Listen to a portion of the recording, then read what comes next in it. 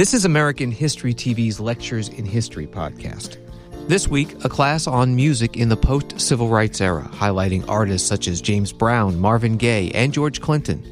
It's taught by Flagler College professor Michael Butler. Okay, guys, welcome to the latest lecture in History 336, which is rock and roll history in the United States. I'm Dr. Butler. And today the topic that we are going to address is Black rock during the post-civil rights era. So I'll share my screen. So with that in mind, let's go ahead and get started. The time frame that we are using for the lecture today is roughly 1966 to 1978. Those are both the historical starting points in 66 for reasons that hopefully will become clear as we progress. And 1978 is the release date of the last work of art that we're going to mention today. So, to set the historical context, one of the things that we have to do is situate the music into the historical period so that the connection between the period and the art is abundantly clear. What then do we mean when we use a term in academia like post-civil rights era? Well, I think one of the things that it indicates is a changing civil rights struggle. The music of this period is important because it represents, in cultural terms, the limits of civil rights era legislation. I have a couple of photographs on the slide that highlight the two legislative triumphs of the traditional civil rights movement. These are the de jure victories, the victories against legal segregation. That's what the movement initially, from the beginning of the master narrative in 1954 with the Brown v. Board decision, all the way through 1965 with the passage of the Voting Rights Act, these are the two most important legislative triumphs of the mainstream movement. July 2nd, 1964, Civil Rights Act is signed. A year later, August 6, 1965, the Voting Rights Act is signed into law. Now, these two pieces of legislation were the results of monumental grassroots protests, community organizing, and organizational decisions from both the top down and the bottom up. But it does begin this phase in the civil rights struggle that we're going to discuss today. And that is the shift from the de jure forms of segregation, which is segregation by law, to de facto forms of segregation. And that's where the limits of legislation come in. Legislation reverses discriminatory laws. They integrate public facilities. They mandate hiring minimums for all citizens. They give protection for registration movements. But they don't address economic disparities. They don't address unequal living conditions.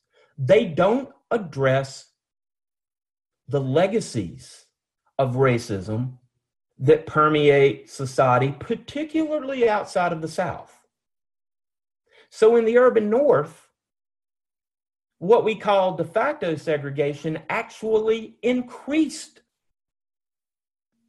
between the mid-1950s and 1960s, right? During this period in urban areas, we have a phenomenon known as white flight, where whites that live inside of city limits move in large part because the cities are becoming too identifiably Black.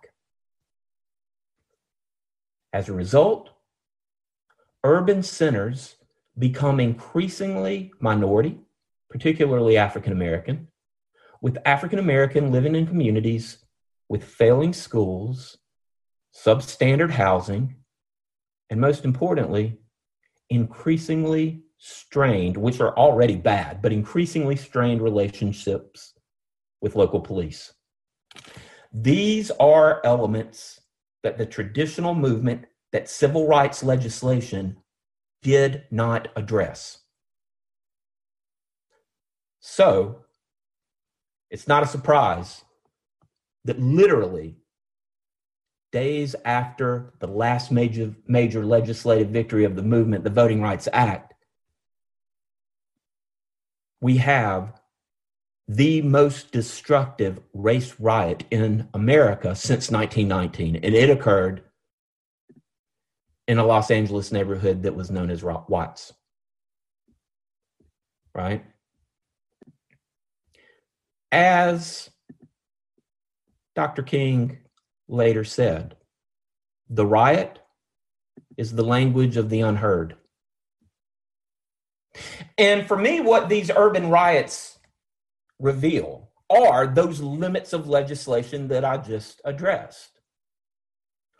Watts goes up in flames beginning late August 1965. If you look at the reason that the Watts riot begins, if you look at the event that begins it, you're sort of missing the issue of de facto segregation, right? The event that begins the Watts riot was the spark that ignites a tinderbox that had been building and building and building for years. It revolved around resentment of police brutality, economic powerlessness, poverty, unemployment. All of the things that legislation don't touch. 35,000 people estimated participate.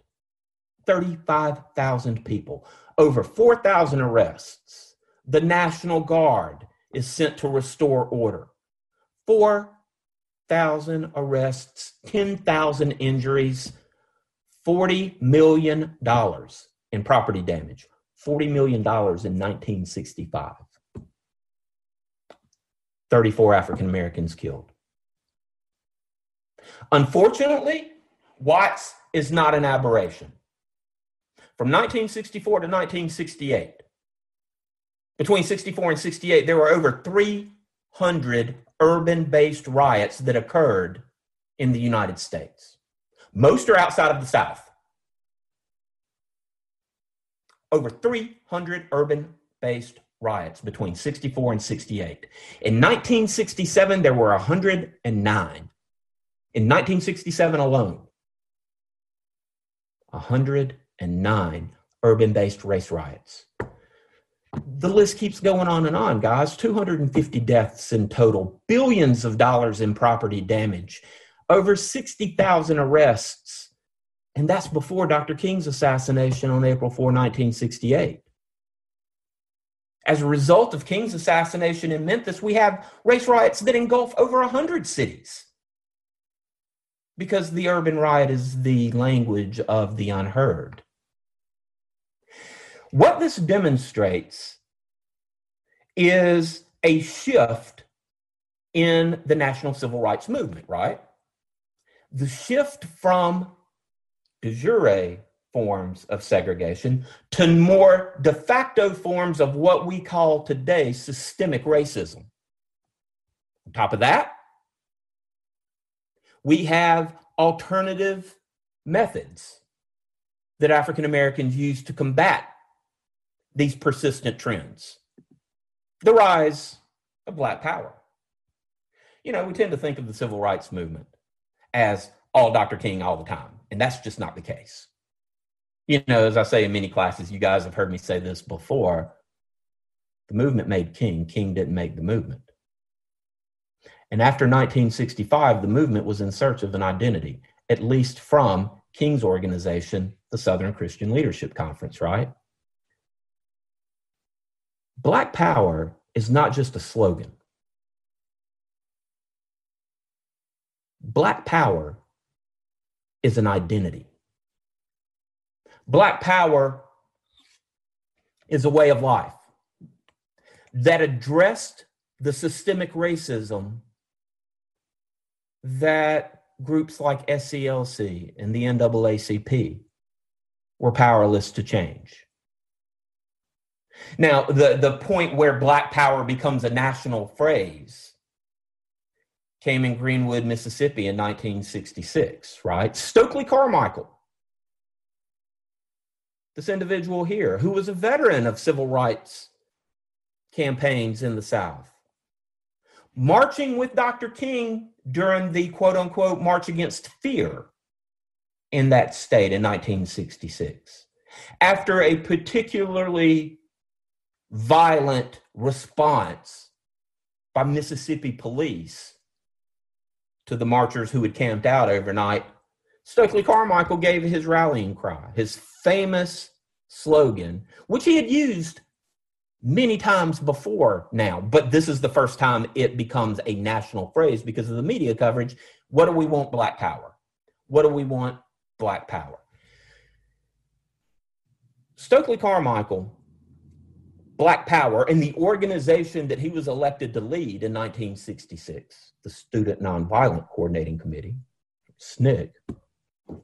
SNCC abandoned interracial alliances. It rejected nonviolence as a tactic. Black power results in independent Black political organizing and, most importantly, armed self-defense. Many of its members embrace Marxism as the only way to change America's racist trajectory. But Black power as a slogan is a unifying element within the African American community. You know, and when we think Black power, we think of these images. We think of the formation that same year of the Black Panther Party for Self-Defense, which comes out of the Bay Area with Bobby Seale and Huey Newton, armed, berets, bandoliers of weapons, black pants, leather jackets, the Black Power clenched fist salute that Tommy Smith and John Carlos gave in the 1968 Olympics. Black power means to African Americans, particularly younger African Americans, it means self-reliance, it means racial pride, it means personal assertion.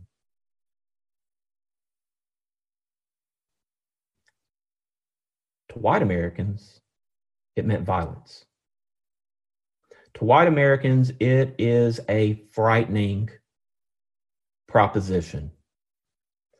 Look, we remember the Black Panthers in popular memory as being armed, but we don't remember what they were really about, and that is community empowerment. We don't talk about their free breakfast programs. We don't talk about the fact that the Black Panthers organize transportation for family members to visit incarcerated relatives. The sickle cell, the free clinics and sickle cell tests that are given, right? That is the essence of what Black power was. The perception was something that was totally different. Black power has a political wing. It has a political objective, but more importantly, and this is where the rock and roll element comes in, Black power has a very strong cultural element. Culturally speaking, the phrase Black is beautiful characterized the meaning of Black power in the mid-1960s into the late 1960s. It was an ethnic heritage that is embraced, not something to be ashamed of. African names, dress, the natural hairstyle, the afro, becomes a statement against literal white processing. It's not a surprise then that this cultural identity, this ideology of pride, surfaces in the popular music of the time. The music is going to reflect a profound shift in African American identity. The music reflects a profound shift in African American identity, right? We've talked in the past about soul, what soul represented, what soul was, what soul is. But it's during the mid to late 1960s that the woke younger brother of soul emerges, and that is called funk. Funk is the maturation of soul in a changing America. And no one reflected the shift from soul to funk in American popular music more than James Brown. We talked about James Brown before in this course, right? We talked about James Brown as the hardest working man in show business. We talked about James Brown as Mr. Please, Please, Please in 1956. But what we haven't talked about is how James Brown is the pivotal figure in this post-civil rights movement. And when I say post-civil rights, what I mean is the movement beyond 1965, right? When de facto forms of segregation are the political objective and the social objective, right? That's what I mean. And that's what most historians mean when they use a term like post-civil rights era. We're looking at the post-65 movement in the period beyond integration. Sounds like a good book title. Funk is built around a prominent bass line, polyrhythmic instrumentation, right? From guitars to horns to keyboards, drums, rhythm and the groove are more important than melody. One of the better lines that I've read in describing funk is that it's a form of music in which every musician treats their instrument as if it were a drum. Again, reiterating the importance of rhythm and the groove. Funk, like, as I said, it's less woke, older brother soul. Funk is more about feeling. It's about moving, personal expression. But funk also consciously addressed the harsh realities of urban life. That's the difference. At least the most important historical differences for the purpose of this lecture, right? Funk, as we've discussed in this class before, as so many other rock and roll offshoots, represents both continuity and change. Continuity in the way that music addresses contemporary social and economic situations, particularly for Black Americans, but change in the way the music is articulated. So it's both continuity and change, right? Funk is not different as a musical trend, but it is different in the elements that it stresses. Look, the continuity here goes back to a quote from Andrew Young, Dr. King's right-hand man in SCLC, right? That music carried the message of the civil rights movement in a way that even movement leaders could not. Music carried the messages of the civil rights movement in a way that even movement leaders could not. That's the accessibility of music. That's the accessibility of someone like James Brown, right? Of course, as performer, singer, arranger, band leader, we've discussed the importance of James Brown before. But what we're going to discuss now, which is even more important, is James Brown as cultural icon. as a representation of Black power. And of course, it came with his 1968 anthem, Say It Loud, I'm Black and I'm Proud.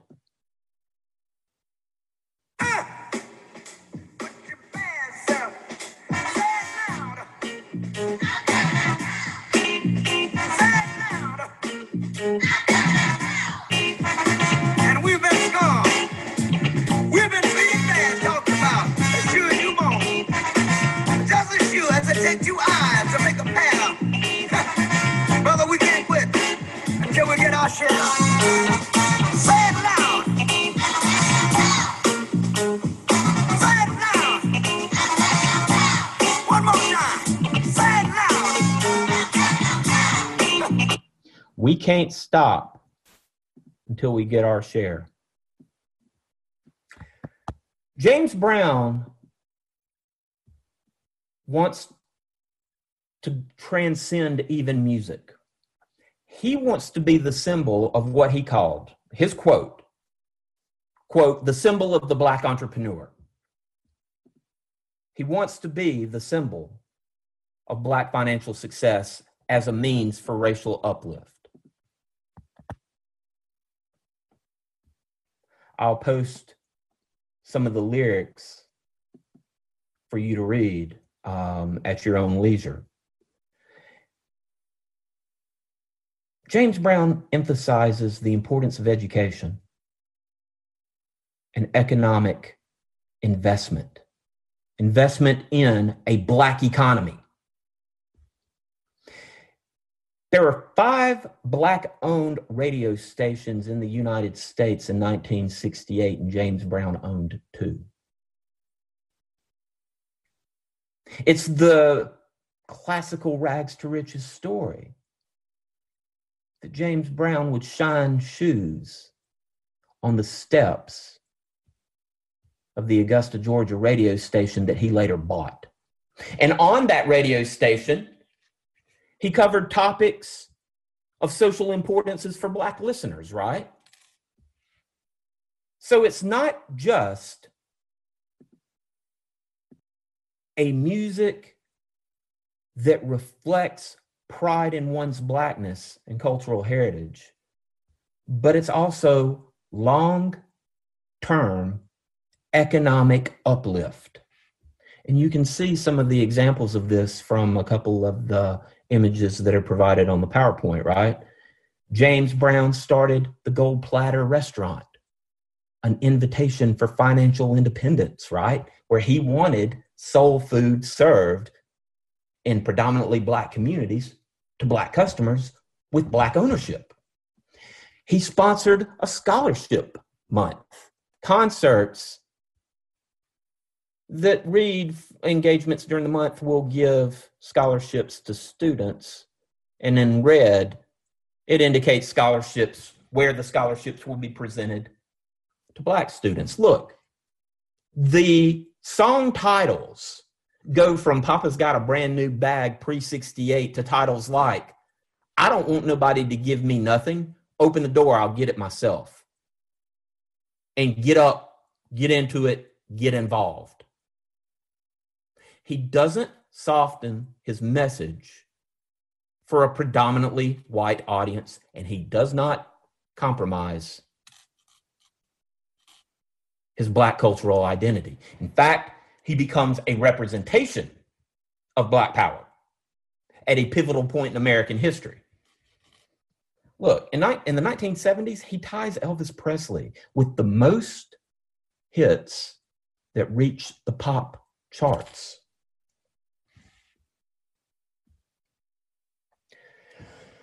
Continuity and change.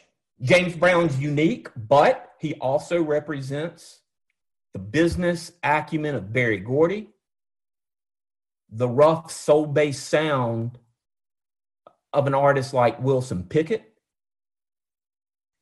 and he possessed the artistic freedom that the Beatles possessed. It leads James Brown into some relatively interesting predicaments. if he's moving into the political realms with his emphasis of Black pride and economic uplift, it makes for a strange photo op in 1972.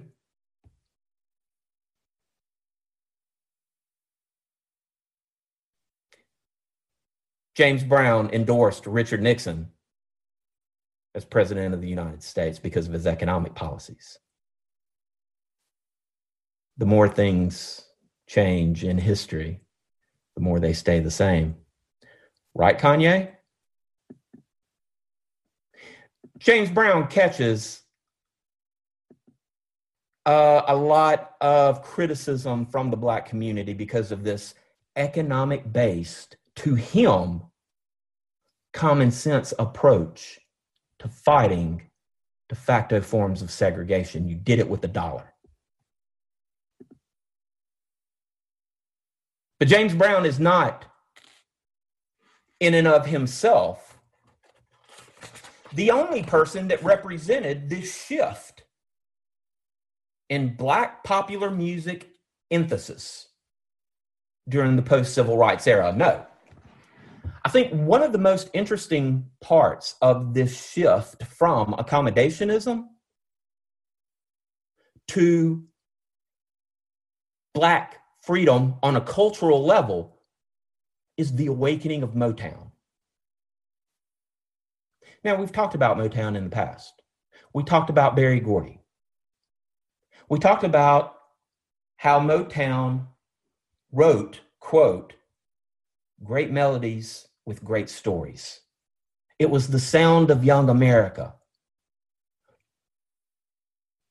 Black music written by, produced by, owned by Black artists that target a predominantly white audience. But Motown also experiences a transformation beginning in 1967. In 1967, Berry Gordy moves the Motown Business Center to Los Angeles. At the same time, you know, if you read interviews with Motown artists, you see that they have a little more freedom under what was a pretty rough managerial style, shall we say, of Berry Gordy. Gordy had tight control over all things Motown. And when the Business Center moves to LA, it gives a little more freedom for those who are left behind. Freedom for people like Marvin Gaye. Marvin Gaye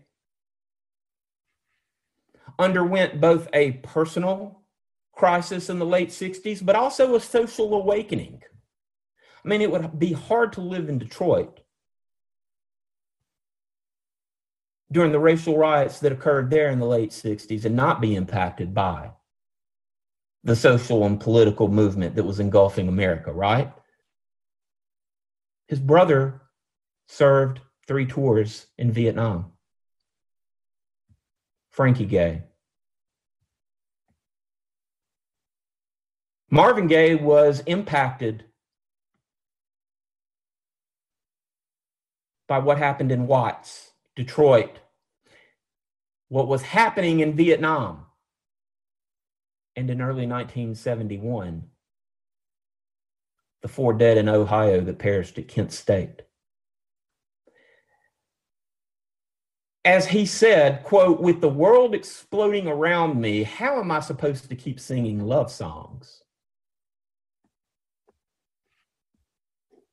And it's with that mindset that Marvin Gaye, influenced by stories his brother told in which they both were reduced to tears, enters the studio and records what's often called the first concept album in Black pop music. It's called What's Going On.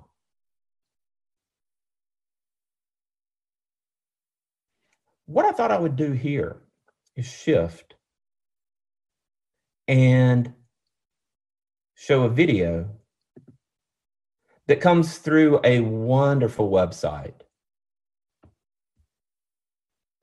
called teachrock.org. And what I'm going to do is play one of the videos that they have posted on their site that is of Marvin Gaye performing live What's Going On. So again, what I'm going to ask you to do is not just watch the performance, but also listen to the lyrics, because the lyrics are transformative. Picket lines, picket signs, punish me with brutality. Talk to me, honey, so you can think, oh, what's going on? What's going on? Hey, what's going on? Tell me what's going on. Woo! Come on here. Woo!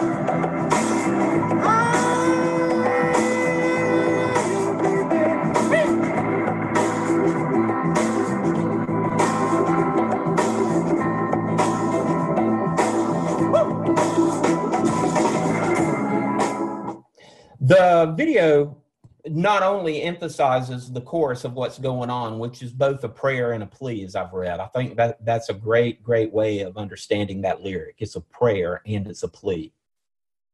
It's hope and it's desperation simultaneously, right? It is social commentary. And even in the presentation, which is later televised, it intersperses the song with images of ordinary people living their lives in urban America, the vast majority of whom are Black, right? The hope of the young child, the struggle of the people with their heads in their hands is really what Marvin Gaye hoped to get across. It's really interesting because Berry Gordy, when he first heard What's Going On, he said that he hated it and would never release it. It becomes one of the best-selling album releases in Motown history. And its words remain relevant today. I mean, look at the songs. It begins very Beatles-like, Sgt. Pepper's-like, with two different versions of What's Going On. It begins and ends the album. And you have songs titled Flying High in the Friendly Sky, which is about the drug abuse that dominates now the inner city. Save the Children, God is Love, Inner City Blues, Makes Me Want to Holler, and Mercy, Mercy Me, Ecology, which is about the deterioration of the environment before discussing the deterioration of the environment was on the forefront of American citizens. So in that way, every single song addresses a contemporary social issue, which makes it What's Going On the first concept record in Black popular music. Marvin Gaye is not alone, though. He's not the only Motown artist who is influenced by this struggle against the persistence of de facto forms of segregation. Even groups like the Temptations. Yeah, a different form of the Temptations. This is a much different Temptations than the one that achieved so much critical acclaim and popular success with songs like My Girl. These are the Temptations who in 1972 released a song that symbolizes the struggles of black men who never knew their father. A 12-minute long song on the original album titled, well, a 12-minute long song on the album. The song is titled Papa Was a Rolling Stone. There is a minute and 52 that passes before the first lyrics are sung. And it's very, very different than the typical Motown release. You can hear the funk influences. That day I'll always remember. Yes, I will. 'Cause that was the day that my daddy died. I never got a chance to see him.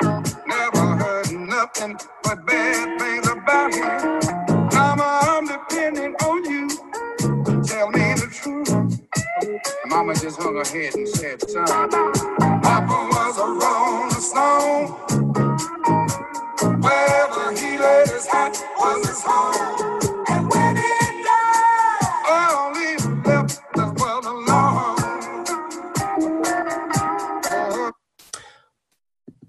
Papa was a rolling stone. Wherever he laid his hat was his home. And when he died, all he left us was alone. Loan. The economic struggles that came for African American families in the mid-1970s. Even Motown's most artistically gifted, arguably, well, maybe it's not arguable, one of the most proficient musicians on the Motown label, who was once called Little Stevie Wonder, is also influenced by this shift in social consciousness and artistic responsibility. In 1973, Stevie Wonder released Inner Visions. That's not Stevie Wonder. The Temptations want to keep going for the next 8 minutes with Papa Was a Rolling Stone, but we can't let it. Stevie Wonder writes serious lyrics with complex arrangements. That is one of his many calling cards. The fact that he writes, produces, and plays all of the instruments on Inner Visions is remarkable, but not as remarkable as the lyrical contents. Yeah, Stevie Wonder as well tackles urban issues. He's not as confrontational as Marvin Gaye, arguably, or as confrontational as Sly and the Family Stone in There's a Riot Going On. But he is one of the most decorated musicians to deal explicitly with what we call systemic racism. I mean, again, look at these song titles that are on Inner Visions. Too High, which again is about the plague of drug use and drug abuse. He's Mr. Know-It-All, which is anti-Nixon. Higher Ground. Transcendence as a people. But perhaps most importantly is a story that he tells about the struggles to escape the South, only to end up impoverished in the urban North. That song title is Living for the City.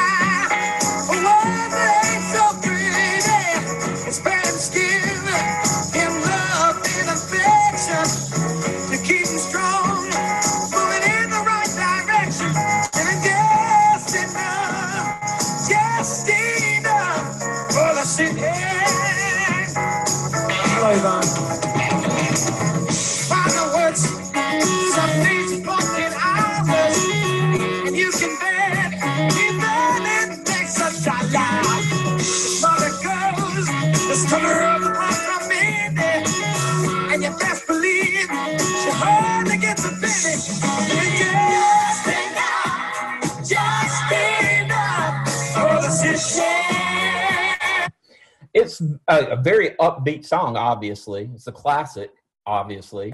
But the lyrics of Living for the City is one of the things that really makes the song stand out, right? His father works some days for 14 hours, and you can bet he barely makes $1. His sister's black, but she is sure not pretty. Her skin is short, but Lord, her legs are sturdy. To walk to school, she's got to get up early. Her clothes are old, but are never dirty. There's a pride and a dignity that Stevie Wonder projects on Living for the City. Living for the City was actually released in 73. So again, we are looking at this post-civil rights era, not just Beyond Integration, again, another great book title, but also Beyond the Death of Dr. King, right? Living for the City is one of the first soul/funk songs to use the everyday sounds of the city, like traffic and sirens in the song. The social commentary, which is about the struggle and the pride and the dignity that African Americans living in these conditions carried themselves with, is not to be underestimated. Now, the musical blending that we've discussed eventually merges with cinema for a unique expression of cultural freedom. And that's one of the things that I think is important about this topic, is that musically it's important for the themes, stories, and issues that it highlights. But music, rock and roll, funk, whatever you want to call it, is one of the cultural expressions of the civil rights movement. The ability, the freedom to express yourself artistically, if you're a Black artist, is one of the most misunderstood legacies of the greater freedom struggle. It's not just political. It's not just in some minor ways economic, but it's also cultural. The freedom to express yourself as a Black artist openly, honestly, and without constraint is an extension of what freedom meant to those involved in the movement. So from that paradigm, and in that way, the rise of Blaxploitation is another articulation of the freedom struggle and those goals, right? So Blaxploitation. Blaxploitation represents, I mean, the root words obviously are exploitation and Black. It's a new film genre that tells stories that resonate with an African American audience from an African American perspective. It's a rejection of the way African Americans were used in cinema. And the soundtrack was typically driven by funk.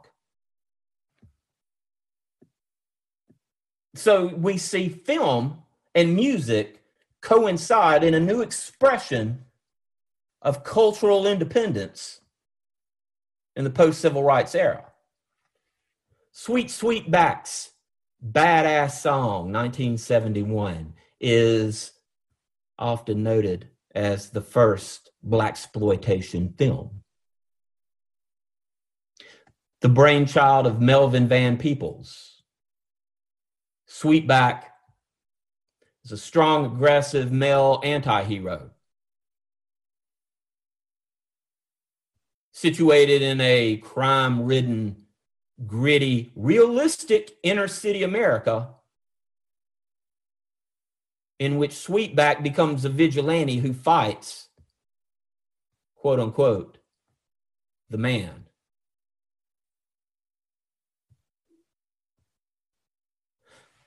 I thought that what we may do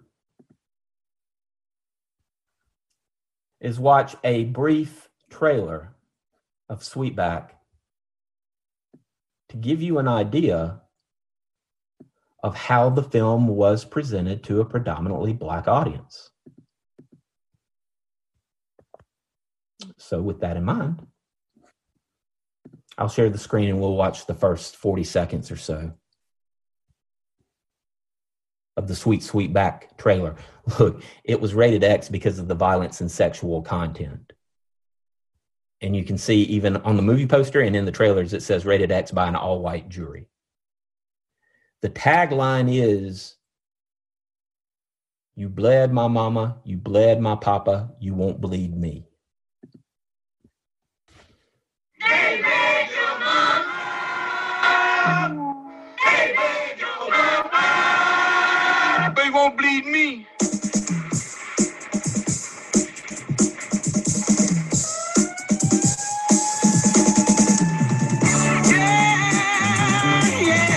We just want to borrow one of your boys for a couple hours and take him downtown to make us look good.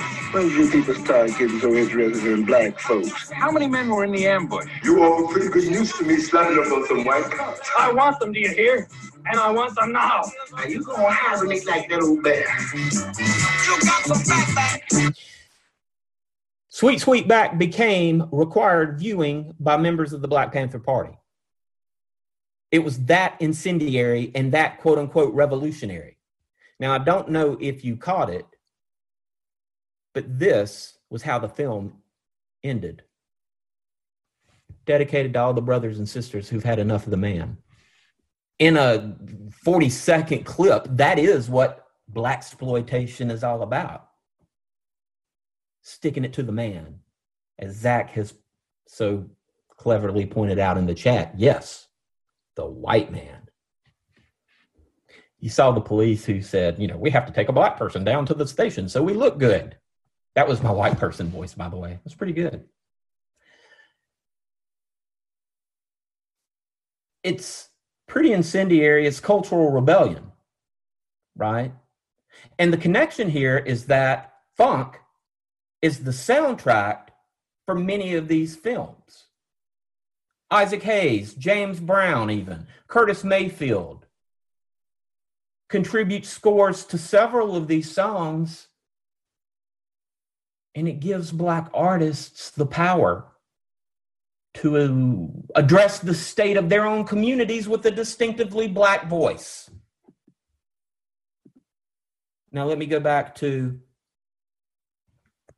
the PowerPoint, because one of the things that I want to point out is that Motown is not the only label that we have discussed that's impacted by this period and become really important contributors to the cultural movement that funk, blaxploitation represent in the post-civil rights era, but also Stax. Remember, Stax is the label of Memphis. Stax is the label of Otis Redding, Sam and Dave. Stax, like Motown, opens a West Coast office in 1968. Stax changes in many ways after the assassination of Dr. King. New ownership. Al Bell, an African-American who is over studio productions, wants to get involved in film. Blaxploitation gives Stax the opportunity to enter this game. And the person who had become a cultural icon, I maintain, more impactful than even James Brown initially, is a person who released an album named after his unique nickname, Black Moses. His name was Isaac Hayes. And it's with the film Shaft, with Richard Roundtree, that Stax and Isaac Hayes become firmly situated in both the music, which reflects the changes of the era, and also the films that personify this new sense of freedom that black artists had.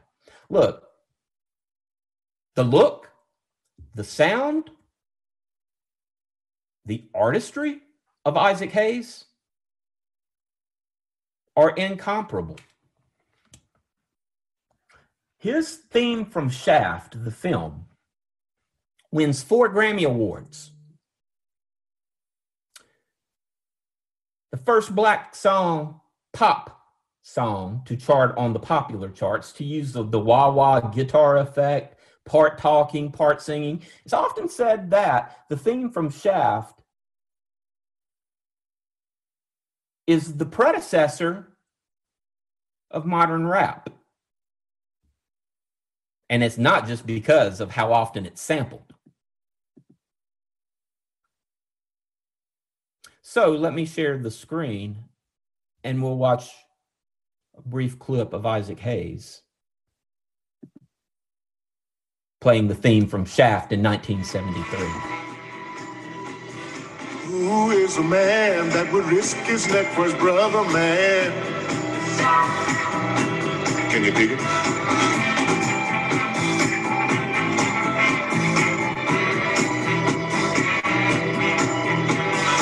Who's the cat that won't come out when there's danger all about?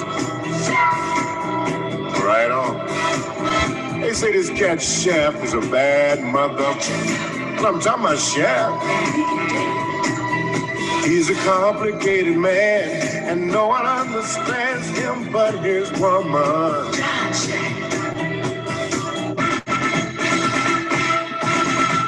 The bald head, the sunglasses, the chains, which he said in an interview he wore so many gold chains is a conscious attempt to reverse the image of what the black man in chains meant. Think about that.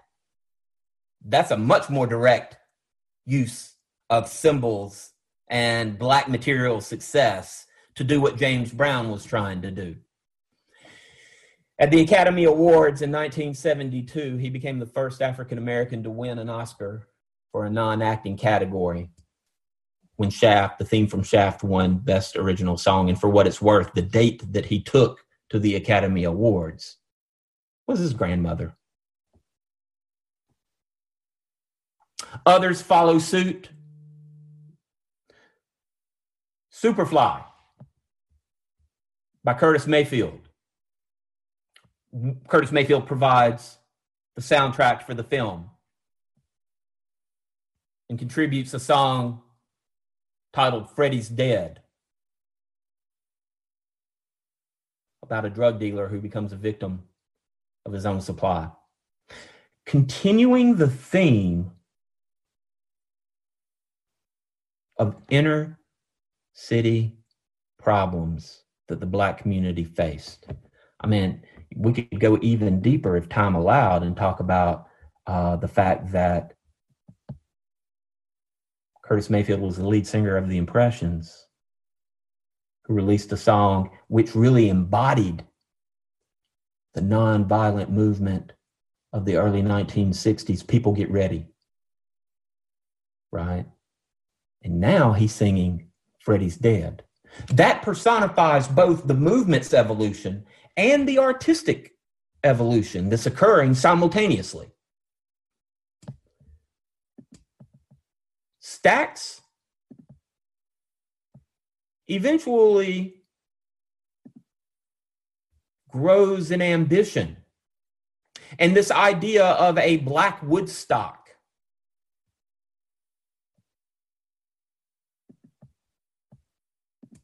is produced, developed in 1972 that brought together a variety of different social commentary forums, right?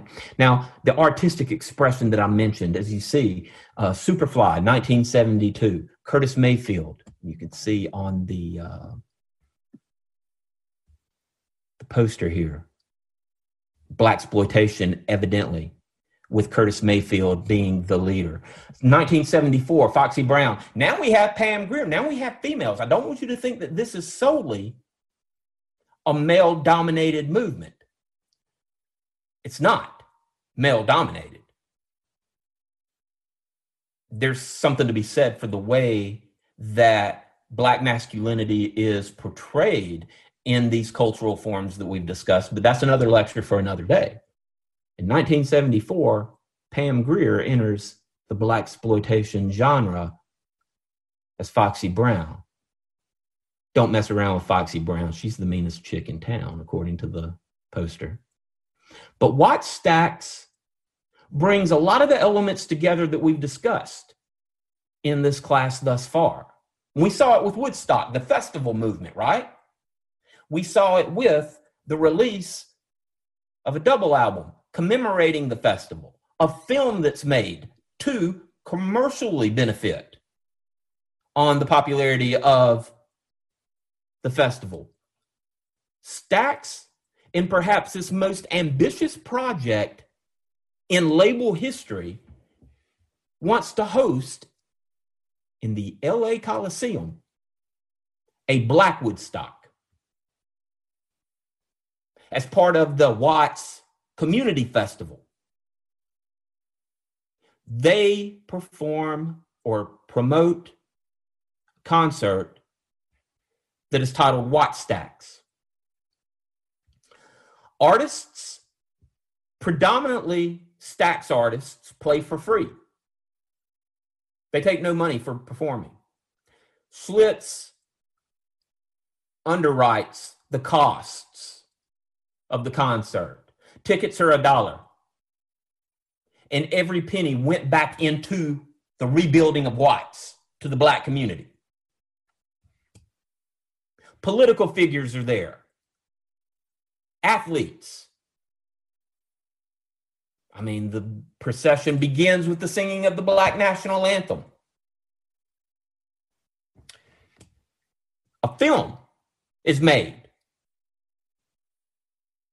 that not just commemorated the musical performances, but it also provided profound social commentary. Due in part because a young actor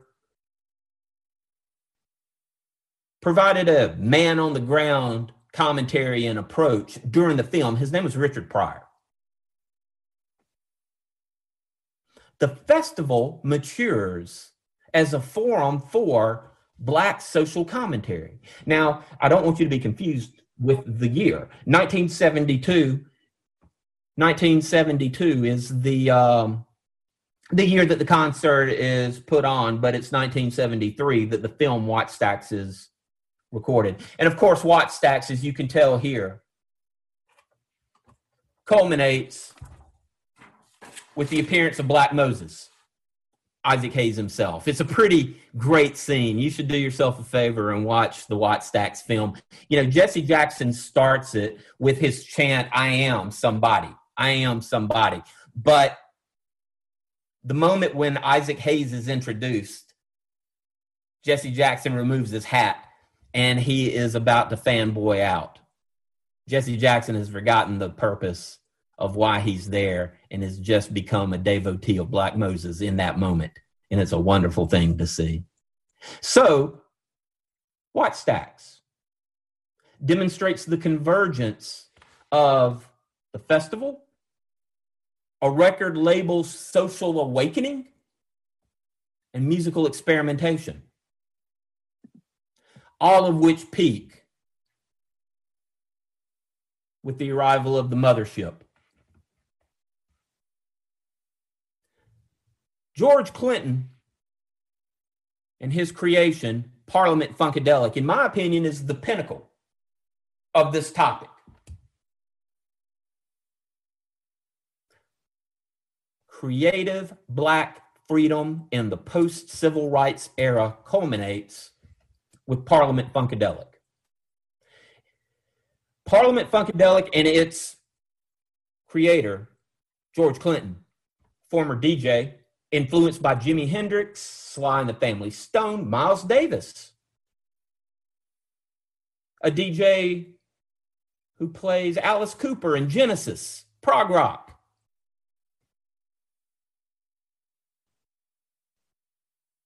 Influenced by science fiction and humor and comic books.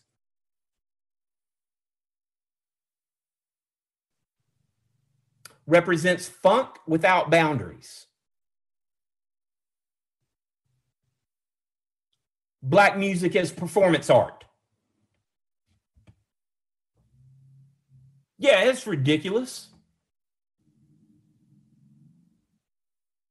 It's Afrofuturism is the term that it introduces. Afrofuturism. Black-based science fiction approach to social change.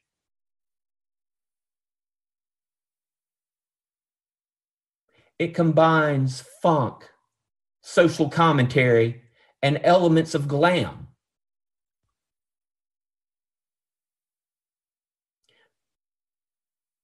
Parliament Funkadelic is the name that Clinton gave to his two groups. Parliament, more commercial. Funkadelic, more experimental.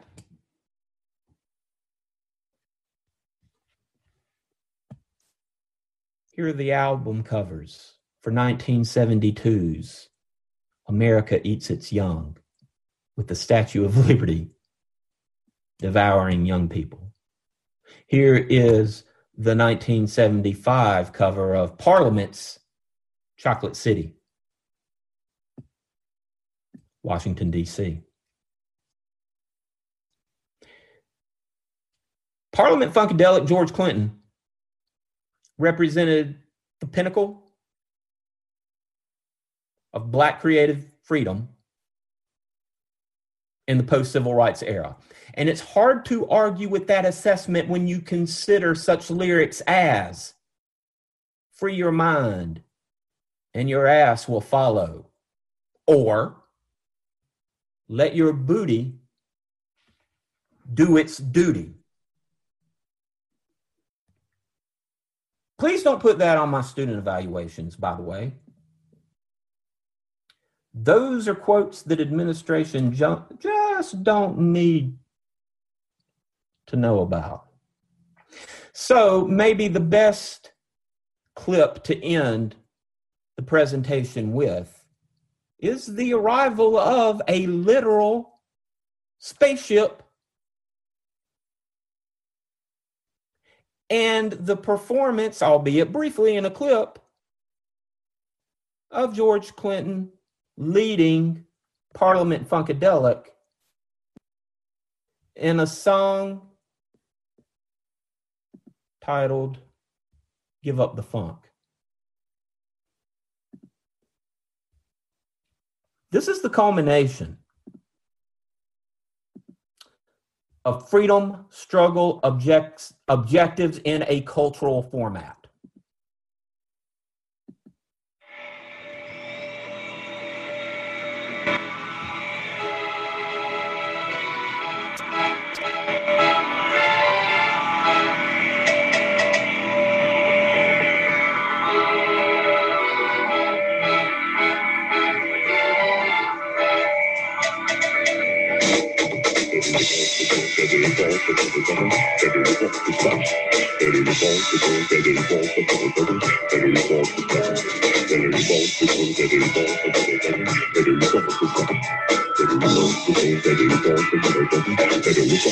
You gotta be a double thing going down and down.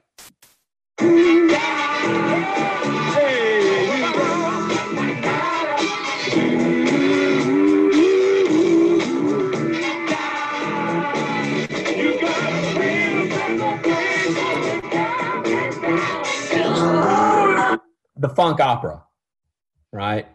Yeah, kind of silly, pretty irreverent. But that's the point.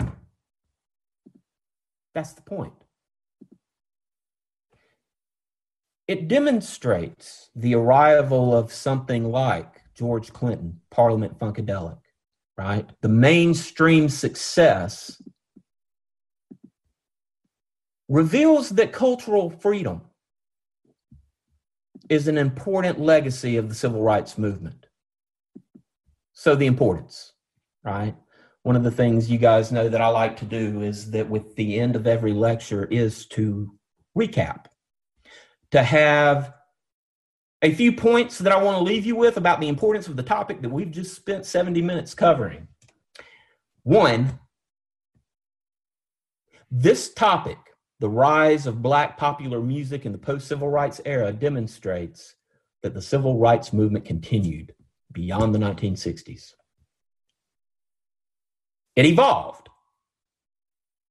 to highlight social injustice and reality. The movement objectives are expressed in new ways James Brown, Marvin Gaye, Isaac Hayes.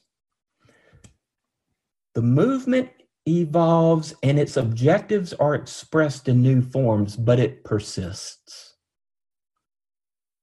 It didn't end in 1965. It didn't end in 1968, and it's still not over. Number 2, the music and imagery of funk empower African Americans by allowing Black communities to tell their stories in their own ways. The music and images of funk empower African Americans by allowing those who live in urban areas to tell their own stories in their own unique ways. That's important. 3, the music and the culture demonstrates the limits of the traditional civil rights struggle. Right? So while de jure forms of segregation are over, those triumphs are limited. The music demonstrates the limitations of the traditional movement because it highlights those injustices. Finally, I think the point that connects this entire topic together is that an important component of the Black freedom struggle is that it gave creative people a sense of cultural liberation.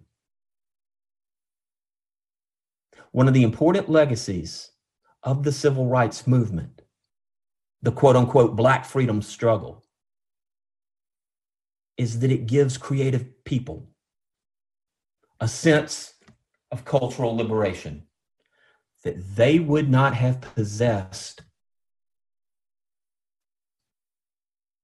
had the mainstream movement not occurred. So cultural liberation is a very real consequence of the mainstream freedom struggle. And with that, I'll take some of the questions that you guys have asked in the chat room. Okay, so we have the lyrics of I'm Black and I'm Proud. Ray thought that the Let Your Booty Do It Duties quote was clever. It's not mine, it's George Clinton's. For the people who are watching today, I appreciate them joining us. I hope, along with the students, that you learned a little bit about the topic at hand and perhaps have developed a new appreciation for the relationship between history, popular culture, and how the two often merge together in ways that defy simplified separation.